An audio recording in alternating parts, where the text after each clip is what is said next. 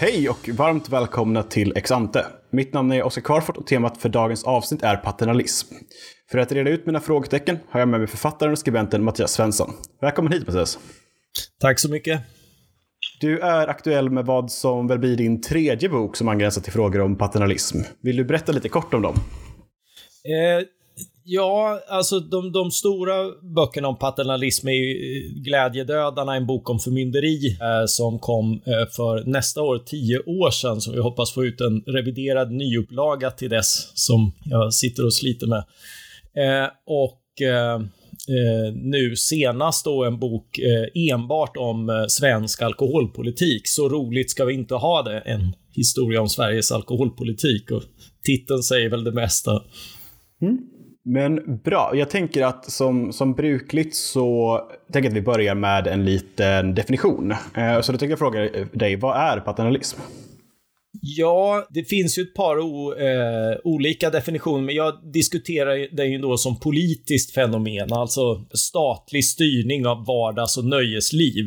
Det finns andra definitioner, det finns de som försöker dra liksom paralleller till alltså paternalism i våra vardagliga relationer. Många exempel handlar om till exempel att ja, men om du vet att en person är på väg att gå över en bro som du vet är trasig, då har du rätt att fysiskt hindra honom, alltså göra saker som du vanligtvis inte har rätt att göra mot andra människor för att hindra dem från den här skadan. Och sådana moraliska resonemang hör definitivt hemma i filosofin, men analogin till en stat som stiftar lagar med den begränsade verktygslåda som finns är sällan så klockren som diverse akademiker tenderar att tro. Jag tänkte fråga då, är paternalism som ett relevant begrepp för att förstå den svenska samhällsdebatten idag? Ja, alltså det finns få saker som intelligenta, empatiska akademiker som funderar kring och studerar samhälle och ekonomi eller sociologi och sådär. Det finns få saker som sådana människor har så svårt att förstå som att vanliga enkla människor som kan mycket mindre än dem om Gini-koefficienter och annat vet bättre hur de ska leva sina egna liv. Alltså att folk kan fatta beslut kring vardags- och nöjesliv och också kring liksom små olater vi går och kämpar med eller små glädjeämnen eller vad det nu är, där vi är långt ifrån perfekta, och att det är att frihet kan vara bra även här.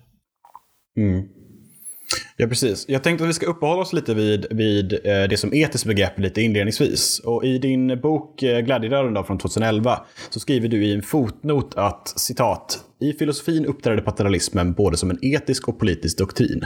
På ett personligt plan har vi ofta anledning att agera paternalistiskt, alltså med omsorg om andras väl men mot deras vilja eller utan att ha frågat vad de vill. Slutcitat. Du var ju inne på det lite tidigare, men skulle vilja utveckla liksom den här teorin lite mer avgränsat till just liksom de etiska övervägandena. Bör vi vara paternalister i vårt privatliv? Ja, vi bör ägna människor en omtanke om deras situation. Och särskilt liksom i de fall där vi nära känner dem, där de inte ser det själv. En vän med alkoholproblem är ju ett uppenbart sånt fall. Hur kan man agera som vän för att liksom ta upp det här, för att undvika att personen försätter sig i situationer som vi tror inte ligger i deras egentliga intresse? Och det är en balansgång. Det är mycket svårt, även med väldigt stor personkännedom och även med kännedom om vad som vore rimliga och rätta. För vi kommer liksom aldrig åstadkomma speciellt mycket om inte personen själv vill det. Där famlar vi ju liksom i mörker, och det uppstår skolor och teorier, och det har gått mode i diverse teorier och behandlingar. Något funkar för några, annat för andra. Men det är inte som jag har kunnat bedöma i alla fall någonstans där vi liksom kommit till någon annan slutsats att det här är ett ständigt etiskt problem kring liksom att vara människor, sociala varelser. Så att det låter ju som en mycket rimligt svar på frågan, men då tänker jag för en liberal blir då den naturliga kanske invändningen först när man ska översätta det här till lag, och det är viktigt att inte sammanblanda lagen med moralen. Skulle du vilja utveckla lite varför? Det kanske inte är uppenbart.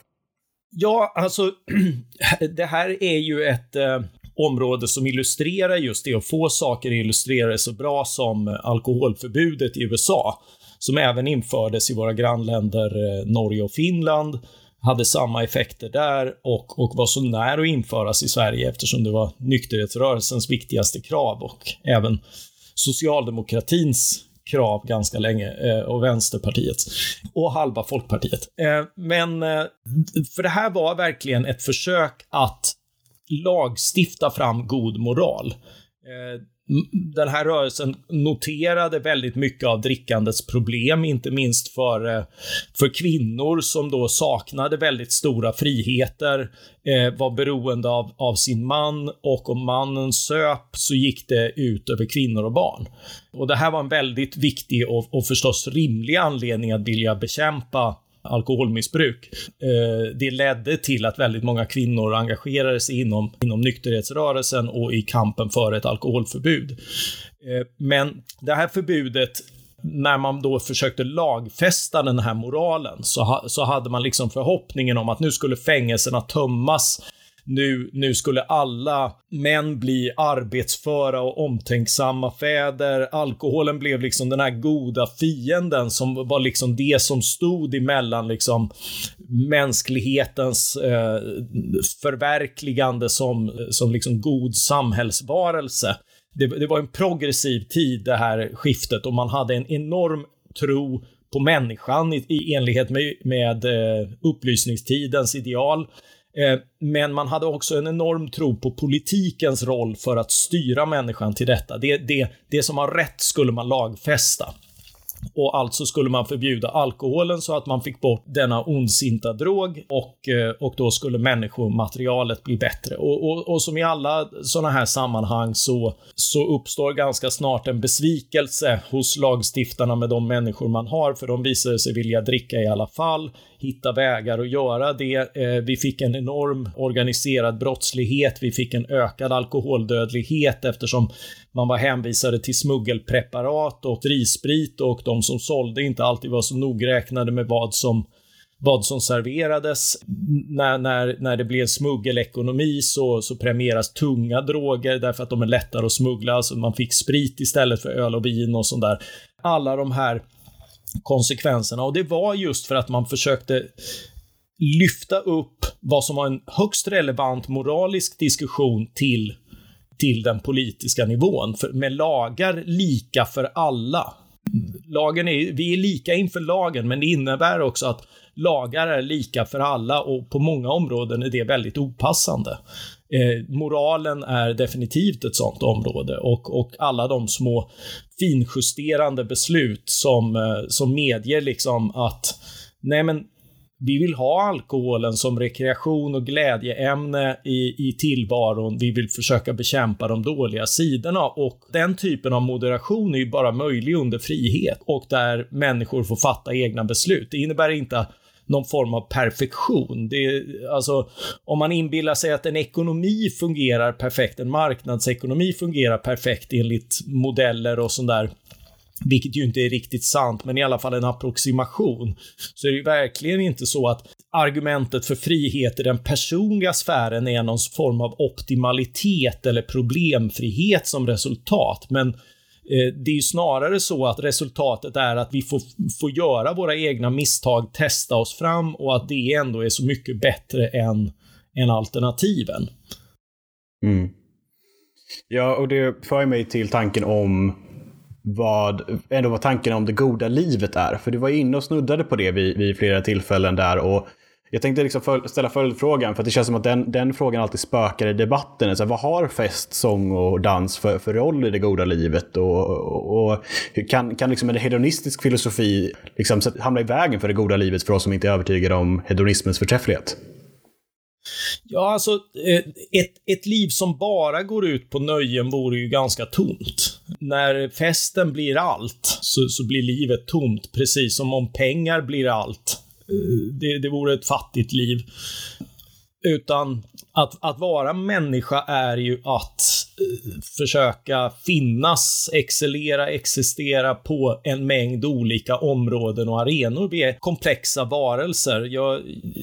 Jag tar ju min utgångspunkt i en aristotelisk, randiansk dygdemoral. Alltså att det finns så många sätt för människor. Moral är ingen smal väg att hålla sig till, utan tvärtom ett sätt att försöka liksom åstadkomma fantastiska saker på en mängd områden. Att vara produktiv, att hitta något att arbeta med som är meningsfullt både för dig och andra. Underlättas av frivilliga utbyten i marknadsekonomin, men handlar väldigt mycket om liksom ditt eget val och vad andra efterfrågar av dig. En ständig sökprocess. Vara en god make, en god pappa, göra sitt bästa, försöka liksom hålla sig i form, äta gott och nyttigt och roa sig, umgås med vänner och sådär.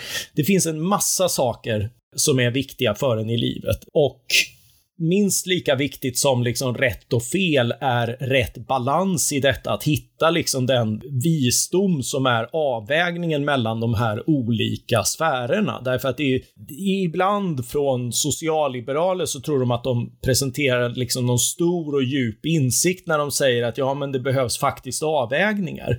Livet är fullt av avvägningar hela tiden, det vet varenda människa, men de ser så olika ut i situation, i fas i livet. När barnen kommer har man helt andra prioriteringar än när man är 20 någonting och så vidare.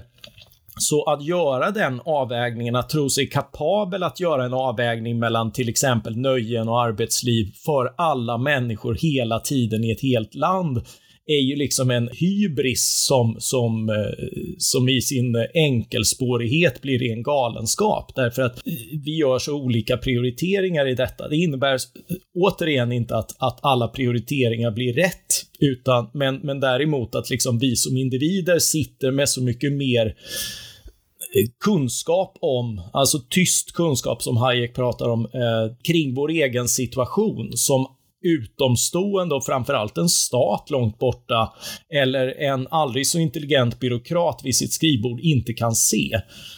Mm. Ja, vi kommer ju ha anledning i andra avsnitt att komma tillbaka till de liksom etiska och andra värdemässiga omdömena. Men jag tänker att det finns ju ändå något spännande i att du går in på liksom en aristotelisk och dygdetisk take på det här. För där skulle ju, tror jag i alla fall, att även många socialdemokrater och paternalister skulle hävda sin egen ståndpunkt utifrån ett liknande resonemang. Nämligen att någonstans även om den dygdiga personen som den liksom slitsamma lutherska arbetaren. Och den verkar även gå igen i hela det svenska politiska spektrat i till exempel till referensminister Anders Borgs uttalanden om att man ska jobba och inte supa. Ska man läsa detta som att det liksom är någon form av vedertagen syn i Sverige att den dygdetiska modellen är rätt och att den dygdiga personen är den lutherska arbetaren? Eller hur ska man se på den frågan? Ja, men det blir ju så snett om man reducerar det bara till det. Jag menar, den lutherska arbetaren behöver fan ta med ett glas framåt helgen. Liksom det är liksom det att det finns inget som gör en kall öl så god som en hälsosam springtur först. Och ska man då inte få balansera det här efter eget behag, så blir ju livet bara glädjelöst och tomt. Så liksom det blir fattigt att försöka sitta på central nivå och försöka styra fram någon slags överprövning av beslut som människor har mycket bättre underlag för att fatta för sig själva, alldeles själva, eller förstås inte alldeles isolerade i en ö. Det är ett annat misstag vi gör. Vi frågar vänner, vi diskuterar, vi känner att vi behöver hjälp med någonting, så konsulterar vi gärna någon som är expert på området, och de i sin tur, alltså en läkare eller psykolog eller vad det är, vill ju förstås prata med oss för att försöka förstå vår situation först. Det är den typen av komplexa nätverk människor bygger på egen hand och i frivillighet. Det är väldigt mycket finmaskigare och liksom anpassat efter människors behov än en lag eller en skatt. Ja, för vi har redan kommit in på liksom juridiken och politikens begränsningar. Men jag tänkte gå vidare till liksom frågan om paternalism i ett bredare ordalag igen. Liksom frågan om paternalism verkar ju i sina extremer. Om man tar exempelvis zigenarutredningarna, tvångsflyttningar av samer, andra former av väldigt extrema inskränkningar i människors frihet baserat på att de inte vet bättre själva. Ofta med rasistiska förtecken i vår historia. Och där verkar ju någonstans alla överens om att de här exemplen är förfärliga. Finns det exempel på liksom motsatsen, alltså paternalistisk policy som verkar rimligen ställa upp på för alla? Jag tänker liksom obligatoriska försäkringar eller vad du nu har det.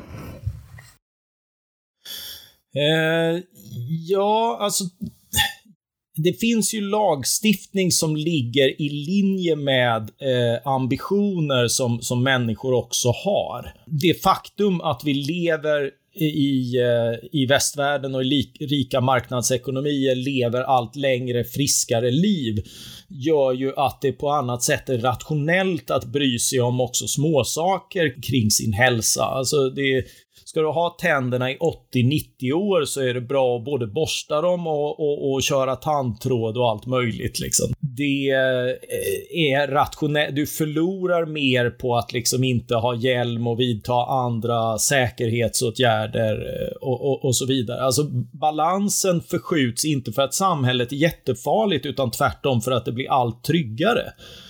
Så förlorar du mer på liksom, exempelvis ohälsosamma vanor och ta risker och sånt där. Och lagstiftning som går i den riktningen tenderar liksom att knuffa folk som inte vill. Men den tenderar ju också att etablera saker som folk kanske var på väg på och ändå önskade. Lite grann kring, alltså normen kring rökning är ju en sån. Ett par av de här lagstiftningarna, ta liksom rökningen på krogen till exempel. Jag tror de flesta är nöjda med resultatet generellt sett. Därför att det etablerade en norm av att när vi går ut så är det inte rök som gäller. Nu skulle man ju kunna avskaffa den där lagstiftningen just därför. Alltså även om du inte lagstiftade om att rökning ska vara förbjuden på krogen så skulle de flesta krogar förmodligen erbjuda rökfritt. Men du hade kunnat ha cigarrbarer, du hade kunnat ha särskilda ställen för den som ville röka inomhus och du hade kunnat ha till exempel vattenpipa och sånt som är mer kulturella attribut än liksom allmän rökning. Små glädjeämnen som liksom togs ifrån oss med liksom den stora lagstiftningen, de hade kunnat poppa upp igen utan liksom någon allmän skada. Så på det sättet, där lagstiftningen blev en tillfällig framgång genom att öka trivseln på krogen, och det måste vi ju vara för. Men när den tjänat det syftet så skulle vi snarare gå mot mindre lagstiftning än mer. Men där var det tvärtom så att folkhälsobyråkraterna konstaterade att liksom, nej men folk satt fortfarande på uteserveringar och hade trevligt och så kan vi inte ha det, så då måste vi förbjuda där också. Och så börjar man till och med liksom de här senaste resonemangen om att avnormalisera rökbeteendet som blivit ett argument för att liksom förbjuda helt ofarliga e-cigaretter. Det är ju återigen så, det finns en glädjelöshet i militansen, men en del av de där lagstiftningarna har ju liksom på ett sätt liksom gett utkomster som jag tror de flesta är rätt okej med. Men då handlar det liksom om ett avgränsat litet förbud som är väldigt lätt att bryta mot. För det var ju just det som fick det att funka med rökningen inomhus. För då kunde man bara gå ut och ta en cigg. Mm. Ja, på angränsande i att där har vi några exempel på när totalförbud kanske kan vara motiverat eller i alla fall förbud i, som sagt, noga avgränsat. Ja, det är ju inte, det är ju liksom små förbud som gör att man kan leva med sin vana ändå.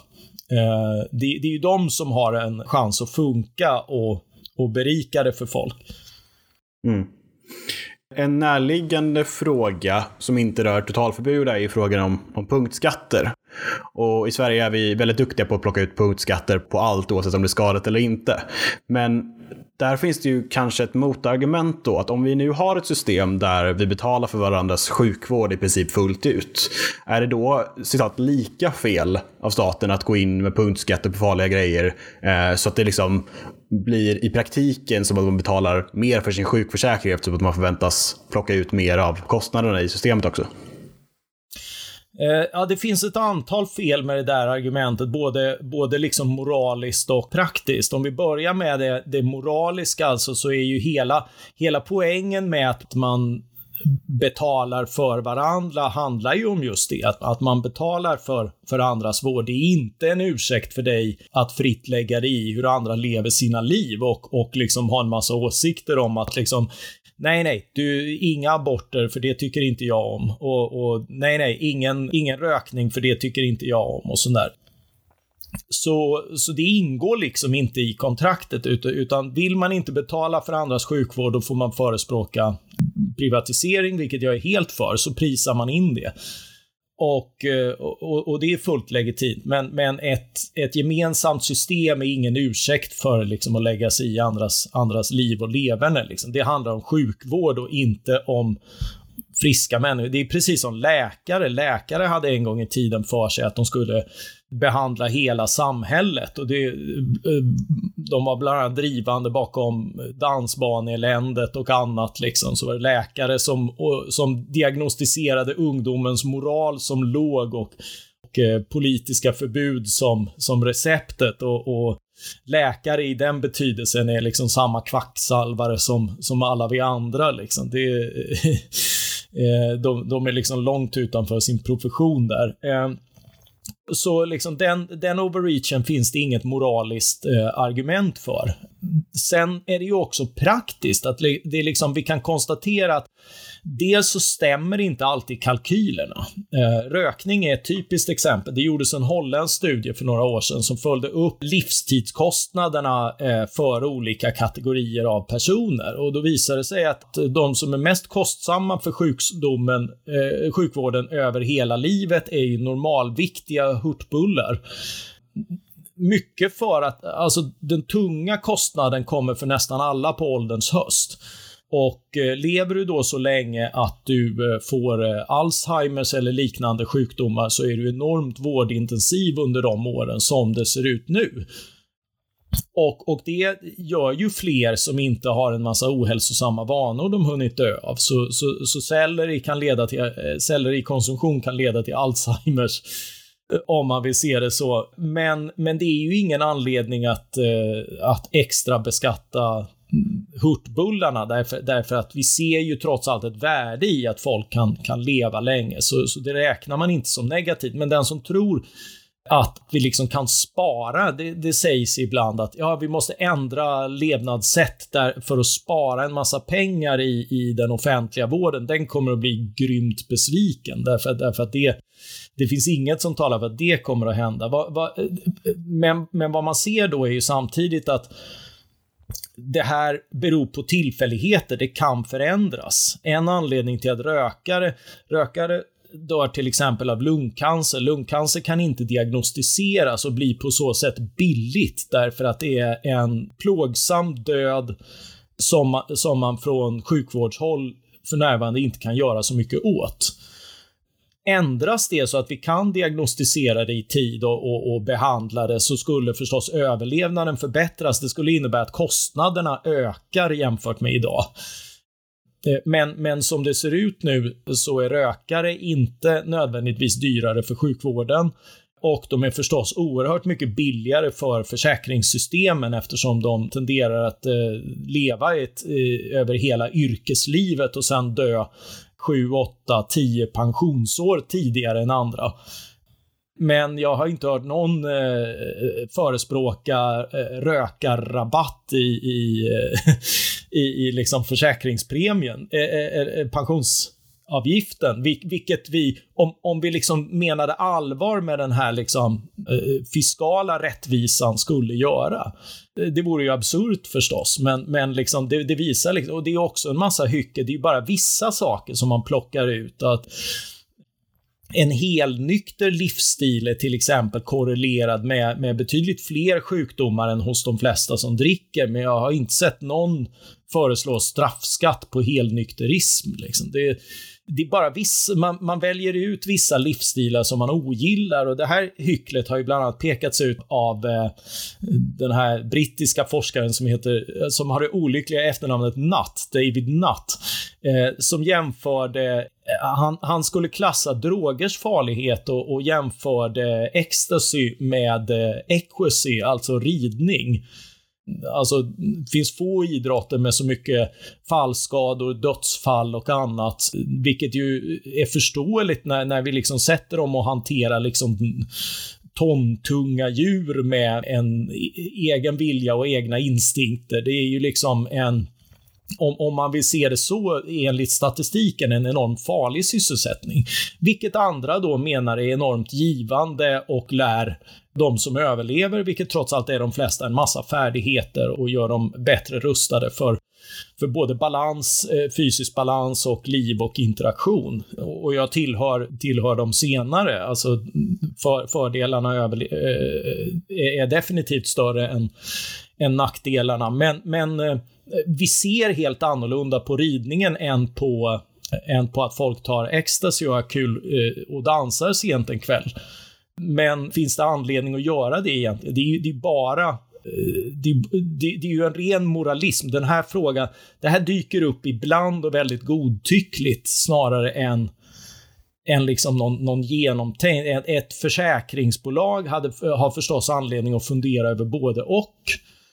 Men politikens processer funkar inte så, utan det handlar om liksom ett antal högljudda, sura människor som irriterar sig på vissa fenomen och använder politiken för det. Och det är ju liksom ett av de praktiska argumenten för att det här inte håller. Mm. Ja, och det är en bra övergång där till min nästa fråga, nämligen i din bok Glädjedödarna så ger du ju i princip boken igenom exempel på hur paternalism har använts och används idag som ett koercivt verktyg. Skulle du kunna berätta lite vad du menar med det? Ja, alltså det används ju för att trycka till grupper man är orolig för eller oroar sig för. Och det har handlat om allt ifrån, alltså alkoholförbudet går inte att separera från liksom arbetarklassens organisering, urbaniseringen när människor flyttar in till städer och arbetarna då bor liksom i små kyffen, de behöver gå ut för att äta, de har inte alltid familjen där och då de unga hänger på krogen därför att det är där det finns mat och någon som kan läsa breven de skickar hemifrån, för det är inte alltid de kan läsa heller. Och det här blir ett nav för arbetarklassens organisering i många länder, inte minst Tyskland, England, men det blir aldrig det i de skandinaviska länderna och USA därför att man förbjuder kroglivet. Man ser liksom, och det är därför man förbjuder just kroglivet snarare än vardagssupandet som liksom i efterhand framstår som mycket mer destruktivt. Alltså att du gick och tutade i bondetillvaron för att stå ut med smärtor, elände och få i dig billig näring och annat som hörde liksom den fattiga 1800-talstillvaron till. Det var man helt okej med, men däremot att folk efter förrättad varv satte sig på krogen och kopplade av, det ville man bekämpa. Därför att det var fel klientel som hängde där. Och kvinnor är ju fram till idag liksom mycket mer påpassade än män vad gäller drickande, vilket om man ser till då de här rent objektiva siffrorna för problem är fullkomligt absurt. Det finns ju många som skäller på genusforskare och intersektionella perspektiv, men inom just när man tittar på alkoholpolitiken och sådär så finns många av de främsta akademiska kritikerna tittar på politiken med just de här glasögonen och ser liksom sådär som att också det tilltagande så efter 90-talet att man i propositionen liksom är jättebekymrad över unga kvinnor som dricker och har sex. Medan däremot män är liksom osynliggjorda till och med som förövare. Det finns inga killar som i det här materialet får höra att drick inte om du blir ett svin som går över gränser och till och med våldtar folk. Men däremot får tjejer höra att de måste hålla på sig och vara försiktiga och vaksamma, därför att annars kan hemskheter uppstå. Och det här tycker jag är liksom oerhört intressant och relevant att ta upp, och visar också liksom hur alltså då spelar man på fördomar, och det är väldigt vanligt med fördomar om både etniciteter och kring kön och annat, att det spelas på i propagandan för att få folk att sköta sig. Så det blir liksom en allierad i kampen mot de här nöjena som anses onda. Och det är bara ett av många exempel. Sen är det ju liksom rent repressivt. Alltså vi har ju Docklands till exempel. Folk samlas och dansar till rave sent på natten, och även om det inte är klubben som säljer dem så roar sig folk med andra droger än alkohol. Och sociologer som var där konstaterade att skillnaden var ju att folk bråkade mycket mindre än på supställena. Det var liksom en mycket mer kramgo och icke-våldsam stämning och sånt där. Tills polisen kom, och Nacka kommun la ju liksom hela sin polisbudget på att stänga Docklands där på 90-talet, och helt absurda proportioner för att stänga ett ställe som egentligen inte hade några problem. Och det är ju också ett exempel på hur rent fysiskt repressiv statsmakten blir.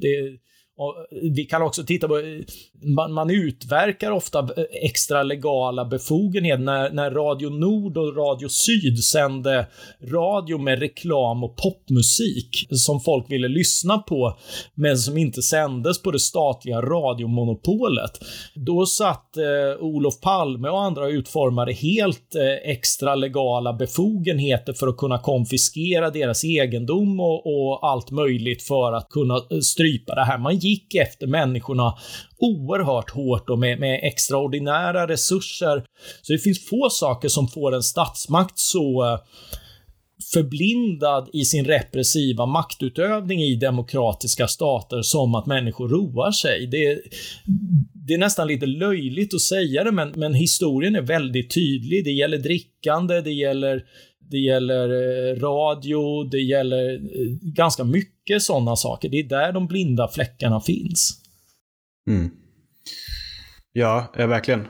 Ja, och sexualitet kan man ju också lägga till, och avvikande religiösa tro och andra saker. Oh ja. Nej, men verkligen. För det är det här begreppet du benämner som alkosexism i din senaste bok, stämmer det? Ja, jo, det är ett kapitel. Men jag tänkte, om man bygger vidare på det då, så för att alkosexismen och den här bemärkelsen kan man väl delvis hävda att den potentiellt är en önskad effekt, att det är inte någonting som är oavsiktligt. Men du argumenterar ju i flera av dina böcker att mycket av den paternalistiska policyn leder till oönskade konsekvenser, såsom korruption, smuggling, ökad dödlighet och så vidare. Är det ett inneboende problem med teorin, skulle du säga, eller är paternalister bara kroniskt dåliga policymakare? Nej, det ligger ju i naturen hos de verktyg som står till buds. De flesta i de här frågorna bryr sig inte om så mycket mer än att de vill kommunicera sin önskan att vara emot någonting. Om det sen är dans, vilket har varit historiskt, eller knark som det är nu, eller drickande och annat som det har varit hela tiden, då bryr man sig inte så mycket om att det som står till buds är en ganska begränsad verktygslåda egentligen. Det är totalförbuden. Och vi vet liksom att de har väldigt stora negativa konsekvenser. Vi ser det, vi såg det med alkoholförbudet. Det är trots allt fortfarande en erfarenhet som än idag lyfts fram av statsvetare som liksom det ultimata exemplet på att du kan liksom inte upphöja moral till lag och få ett gott samhälle. Det funkar inte så. Ändå så har vi liksom de senaste 40-50 åren fortsatt med ett narkotikaförbud som har liksom exakt samma konsekvenser. Det börjar liksom bli uppmärksammas nu på senare år med ett antal liberaliseringar, men det har ju tagit enormt lång tid för den insikten att sjunka in. Men det gör ju liksom det empiriska exemplet desto tydligare. Förbud har de här effekterna. Förbjud något som folk vill ha och det kommer finna andra vägar och skapa problem på vägen.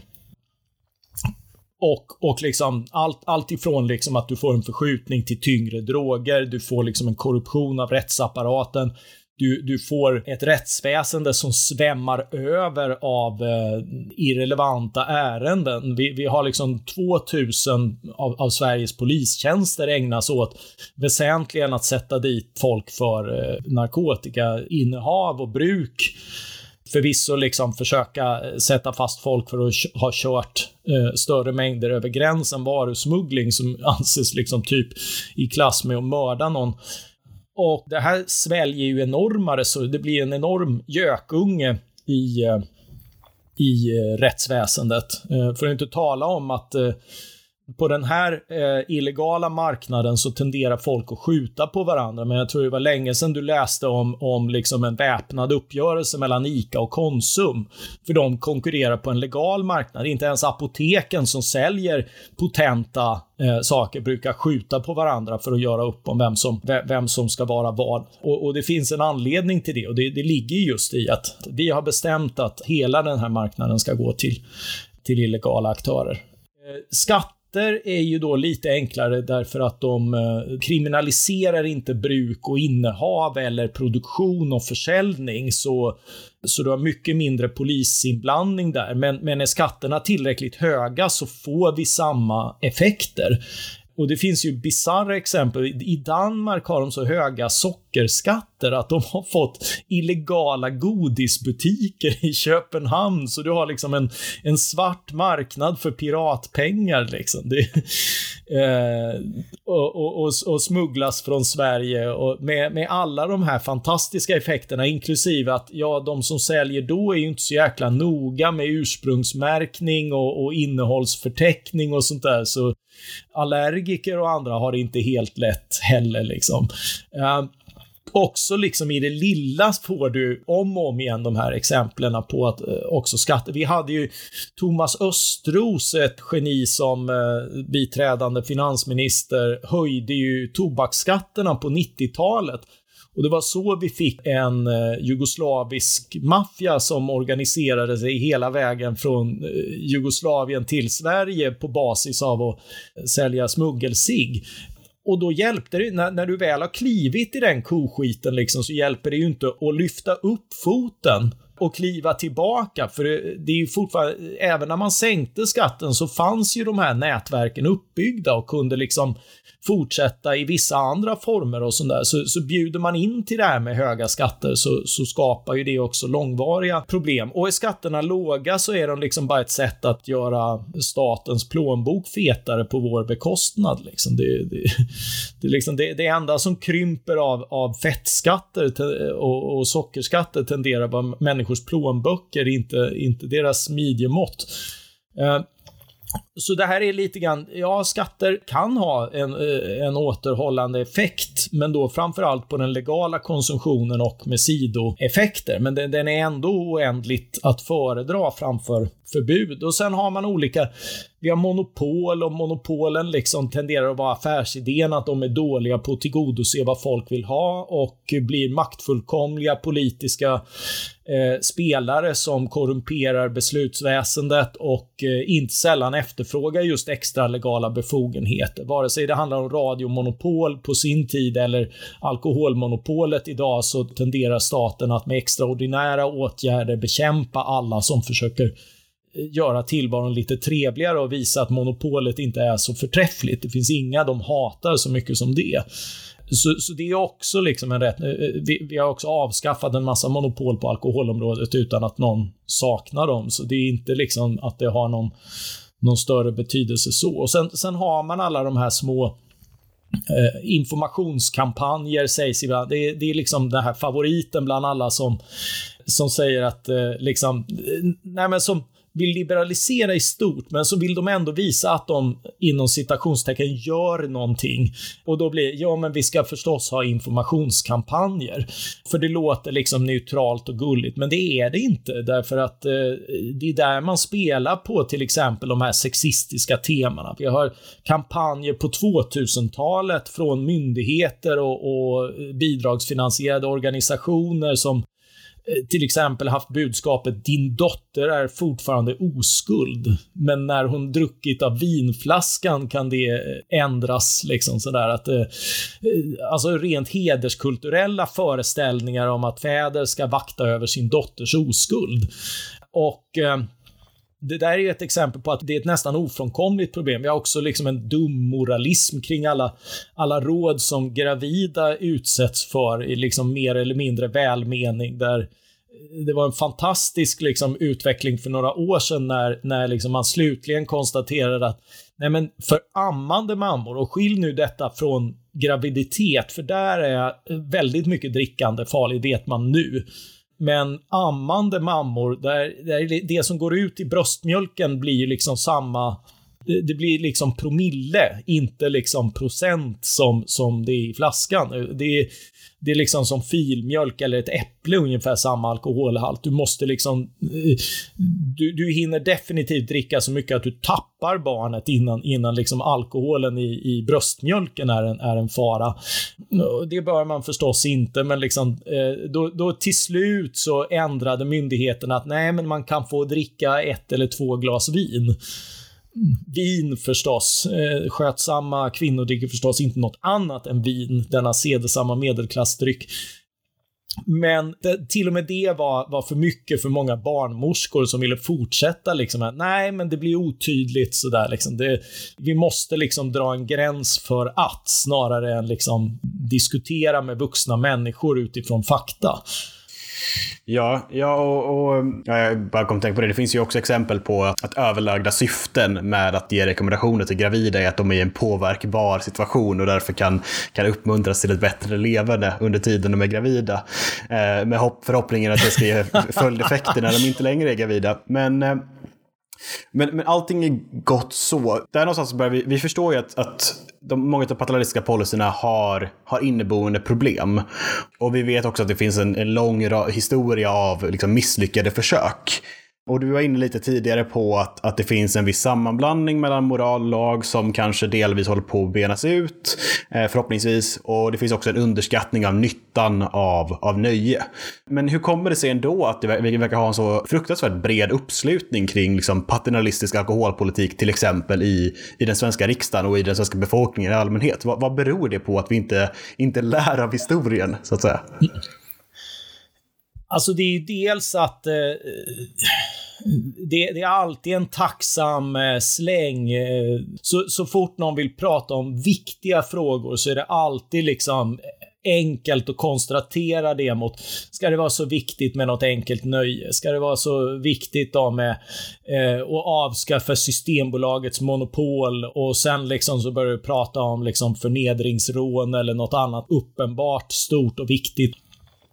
Det har väl förekommit 1 eller 2 i alla fall som vi med rätta indigneras över och som framstår som betydligt viktigare. Och så funkar den politiska processen liksom.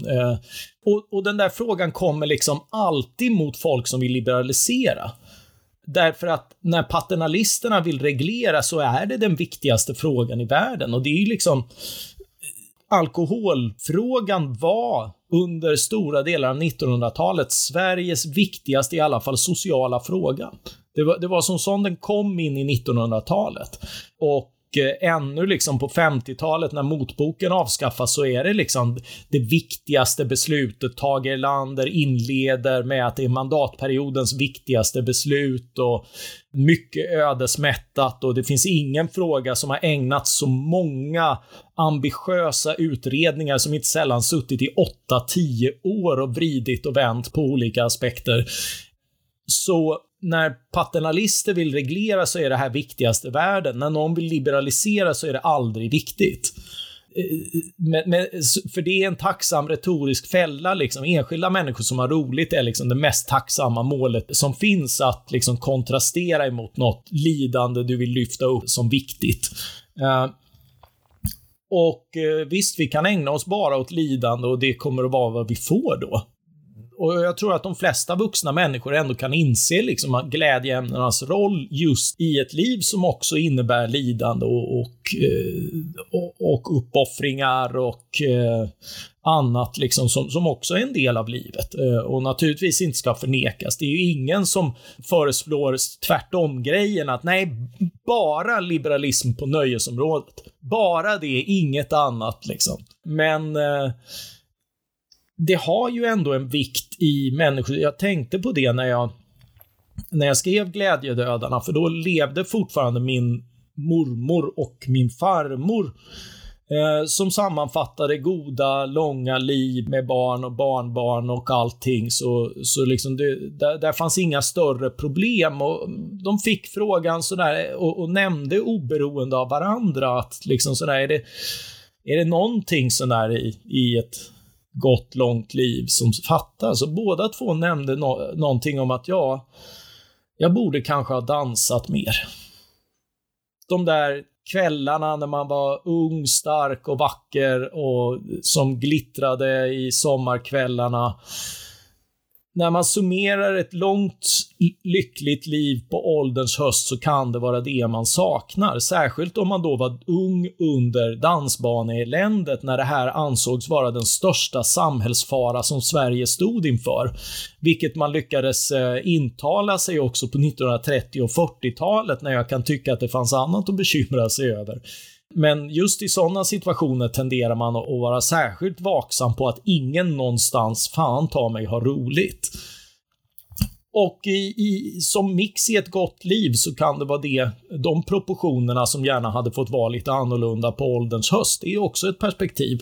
Och jag tror att de flesta känner att just det där att få... Det sägs ju ofta att alkoholen är en verklighetsflykt, men det är också en verklighetsförhöjare. Någonting som låter oss stanna upp och finnas i stunden, i nuet med vänner och med liksom en högtidsdag eller vad det nu är. Att inte bara sträva vidare utan också liksom stanna och uppleva.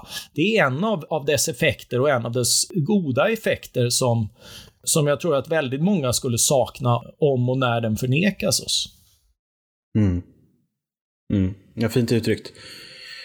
Jag tänkte att jag tycker det är ett lämpligt ställe att runda av diskussionen om paternalismen per se. Men jag tänker att innan vi gör det ska vi ta en sista titt på vad vi kan förvänta oss av framtiden. Och om Mattias Svensson idag 2020 tittar in i spåkulan, vilket område är nästa att paternaliseras? Och vart pekar tangenten? Blir svensken friare? Det är väldigt svårt att säga därför att tendenserna är så olika. Vi har haft den har förvisso klingat av, men som jag beskriver i min bok, en liberalisering i alla fall under 80, 90 och början av 2000-talet som klingar av tyvärr under som så mycket annan liberalism under 2000-talet på alkoholområdet. Och det finns fortfarande väldigt få krafter för liksom en återreglering till vad vi hade av både empiriska och politiska skäl. Men vad gäller rökning och tobak är ju liksom tendensen oerhört militant.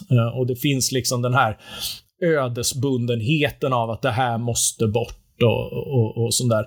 Och om du tittar liksom på det så är det sedelärande, för det beror ju inte på att problemet är större än någonsin utan på att det är mindre än någonsin. Det är väldigt lätt att avstå från något du inte brukar. Och särskilt i orostid liksom, det första folk är beredda att tulla på det är andra människors frihet. Det kan man alltid offra liksom. Och jag tycker rökning är ett typiskt exempel på att det finns ingen balans i de här frågorna, utan när de som vill förbjuda och reglera gör det när de kan snarare än baserat på något objektivt behov. Och ju färre som brukar någonting desto mer militanta tenderar lagar och regler att bli. Sen är ju frågan förstås, alltså övriga världen tycks ju i alla fall börja fatta att narkotikaförbudet varit en enormt misslyckad idé, och det börjar ju komma i Sverige. Debatten är inte lika militant som för 10-20 år sedan för mig som har varit med så länge. Men det är fortfarande så att vi pratar om filterbubblor och politiken är ju fortfarande en egen filterbubbla där. Diskussionen pågår i samhället, perspektiven har till och med nått in i liksom folkhälsomyndigheter och annat nu när det finns så många empiriska exempel att studera på. Allt ifrån avkriminalisering som i Portugal till liksom legalisering i amerikanska delstater och vissa länder. Men just den politiska sektorn är liksom här extremt avgränsad på ett sätt som är alltså, sociologiskt intressant får man ju ändå säga. Liksom. Vi har en fullkomligt faktaresistent minister, Lena Hallengren, som liksom en opposition värd namnet hade skjutit i sank för sin bizarra inställning.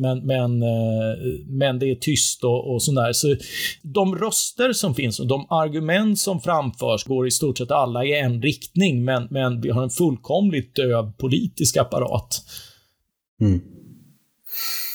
Jag tänkte ställa en fråga också som jag tänker, för många saker ändå känns som att debatten för sig framåt. Det känns inte alls lika explosivt att argumentera för skademinimerad narkotikapolitik till exempel idag som för bara 5 år sedan. Men en sak där jag i alla fall upplever kanske en återgång i frågan är väl frågan om pornografi som under internets liksom tidiga dagar var relativt vilande, men som har fått en ordentlig uppsving här de senaste, i alla fall i min upplevelse, de senaste 5 åren där allt fler börjar prata om pornografins skadeverkningar och mystiska kraft att göra män till våldtäktsmän. Hur ser du på den frågan? Är det där ett område vi ska oroa oss för? Ja, det vore ju extremt tråkigt om de teorierna fick fäste. Men det är lite grann också det finns definitivt en återgång som också liksom sociologiskt intressant. Jag menar, jag växte upp på 80-talet. Och tittar man tillbaka i liksom poptidningar som Okej på den tiden, så var det liksom artisten Samantha Fox med bara bröst och liksom sådär. Det var på ett helt annat sätt liksom comme il faut med nakna bröst på badstränder och annat. Sen kom det liksom en backlash på det liksom, och jag har inte sett någon riktigt förklara varifrån den normförskjutningen kommer som säger liksom att nej, nu ska kvinnor vara påklädda på överkroppen. Och det är ju ingen som har bestämt, och det är ju normförskjutningar som sker och som får ske i båda hållen och sådär. Det blir liksom tråkigt när det upphöjs till lag och annat. Och jag kan tycka att det är en tråkig normförskjutning, men det är sånt som händer. Och på samma sätt, pornografi är ju inte på något sätt oproblematiskt. Eller sexualitet. Det är ju liksom, där finns ständiga gränser, där finns liksom övergrepp. Det är ju typiskt, alltså trevligheter kan missbrukas. Stephen Fry är inne på det liksom, att ja men vilka är det som har ett sjukligt förhållande till sexualitet? Jo, det är de som liksom låter det ta över fullkomligt och de som inte ägnar sig åt det alls liksom. I stort sett alla andra kan hålla balansen, men typ inte katolska präster och liksom sexmissbrukare. Och så där är det med njutningar, framförallt när det handlar om interaktion med andra människor. Det finns jättemycket att diskutera. Det finns jättemycket gränsdragningar att upprätthålla med normer och annat, men att blanda in lagar och att liksom fördöma hela områden är ju liksom fullkomligt bizarrt. Och det enda liksom försöken att reglera porr har lett fram till är ju liksom en massa magnifika stolpskott som när liksom tidiga porrmotståndares egna böcker böcker fastnar i censuren därför att de måste ju ta upp det som diskuteras. Det är ju precis som idag när folk försöker diskutera rasism på Facebook och fastnar i deras filter och blir varnade för brott mot deras community-regler. Den typen av regleringar tenderar alltid att bli liksom självhämmande, men också förstås att förstöra mycket. Vi har alltså hela gayporren med Tom of Finland och sådär. Han var ju livrädd när han tecknade till en början och ta de teckningarna över tullen och sådär, och vågar inte klä sig enligt de här machoidealen han liksom formade en kultur för, därför att det var suspekt och förbjudet och kunde framförallt hindra att han reste in i länder och sånt där. Och det där är ju faran med alla typer av restriktioner, så det är klart att man ska hålla ögonen på den här backlashen. Sen är det ju liksom så att sociala medier är ju ett nytt forum. Det är både torg och vardagsrum. Och det du tycker är helt acceptabelt i vardagsrummet är inte sällan oacceptabelt på torget. När all världens musik finns liksom i en enda butik på Spotify, så liksom studsar folk över liksom parodier och annat som de aldrig hade behövt möta annars, därför att det hade haft liksom sin underground-skivhandel dit de som ville sökte sig. Så på ett sätt är liksom krockarna också en del av en förhandling. Alltså de som inte vill blanda in politiken men fortfarande ta upp det här till förhandling. Ska det här finnas? Liksom, på vilka sätt ska det här finnas? Och hur kan vi screena ut så att de som inte ska behöva möta det här slipper? Och det är ju en aspekt av det. Alltså, vad heter han? Mr. Cool, ja. Där folk liksom förvisso liksom gör sig själva präktiga och piskar upp en sann moralpanik bara för att visa sig liksom goda och förträffliga och tror sig liksom bara markera mot övergrepp på barn när det liksom är en uppenbar satir som inte har med det att göra, utan snarare liksom driver med liksom hiphopens machokultur. Det är fortfarande så att jag utan den förförståelsen så kan jag ändå förstå de som inte vill möta det här på Spotify eller se ungarna ladda ner det som ett tips de fått på Spotify där allting finns närvarande. Och det där, de gränsdragningarna är ju liksom en genuin diskussion som allmänt sociala medier behöver ha fullt upp med att föra. Mm. Ja, verkligen. Och det angår ju liksom någonstans John Stuart Mills syn på yttrandefrihet där jag tänker med det är ju synd att förbudsivrare ofta får överrösta ganska seriösa diskussioner om exempelvis pornografins sunkiga industri eller taskiga normer i liksom olika nivåer, och där finns ju en väldigt, väldigt viktig diskussion att ha, men som ofta överröstas av att vissa människor då inte kan skilja på den seriösa diskussionen och att ta till lagstiftningsverktyget i tid och otid. Ja, precis så. Alltså mycket, det är ju det liksom. Mycket mer borde handla om normerna och mycket mindre handla om politiken.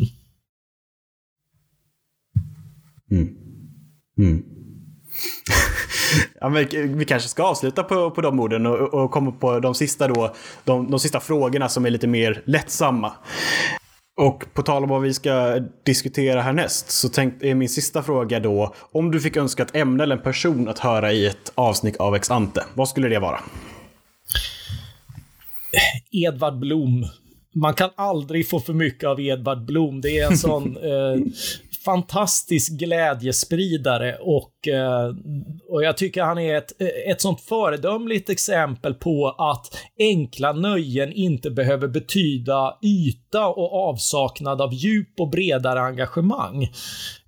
Utan tvärtom, vad han bjuder genom liksom sin livsnjutargärning är ju att öppna fönstret för bildning, för traditioner, för också andra aspekter. Det är inte allt han ägnar sig åt och annat. Och han är så uppenbart välgörande annorlunda i ett land där vi diskuterar så mycket om hur ska folk passa in och hur ska människor bli som alla andra. Det intressanta är alltid individerna och inte kollektiven. De tenderar att bli så tråkiga och likriktade. Mattias Svensson, tack så jättemycket för att du ville vara med i Exante. Tack så mycket. Finns det någonting du vill pusha på igen för kanske en bok eller en sociala mediekanal där folk kan följa dig framgent? Ja, man kan följa mig på Twitter, Mattias_Neo från min gamla magasinperiod. Och sen kan man läsa dina texter ibland fortfarande på DN, stämmer det? Ja, det stämmer. Jag skriver regelbundet på DN fram till sista januari. Jag skriver i Smedjan, Timbros nättidning, regelbundet och är krönikör i diverse tidningar som Opulens och Östgötakorren. Och jag är förstås väldigt glad om man köper och läser mina böcker, för det är liksom det som är lite grann det bestående och det som böcker är lite grann av min passion i livet. Men toppen, och tack. Då ser vi till att lägga till länkar till det i beskrivningen. Tack så mycket för att du var med. Tack så mycket. Du har lyssnat på ett avsnitt av Exante, en podcast om stort och smått med fokus på idéer och argument i nyfikenheten och bildningens tecken. Podcasten produceras av Centerstudenter, och mer information och tidigare avsnitt hittar du på centerstudenter.se/exante.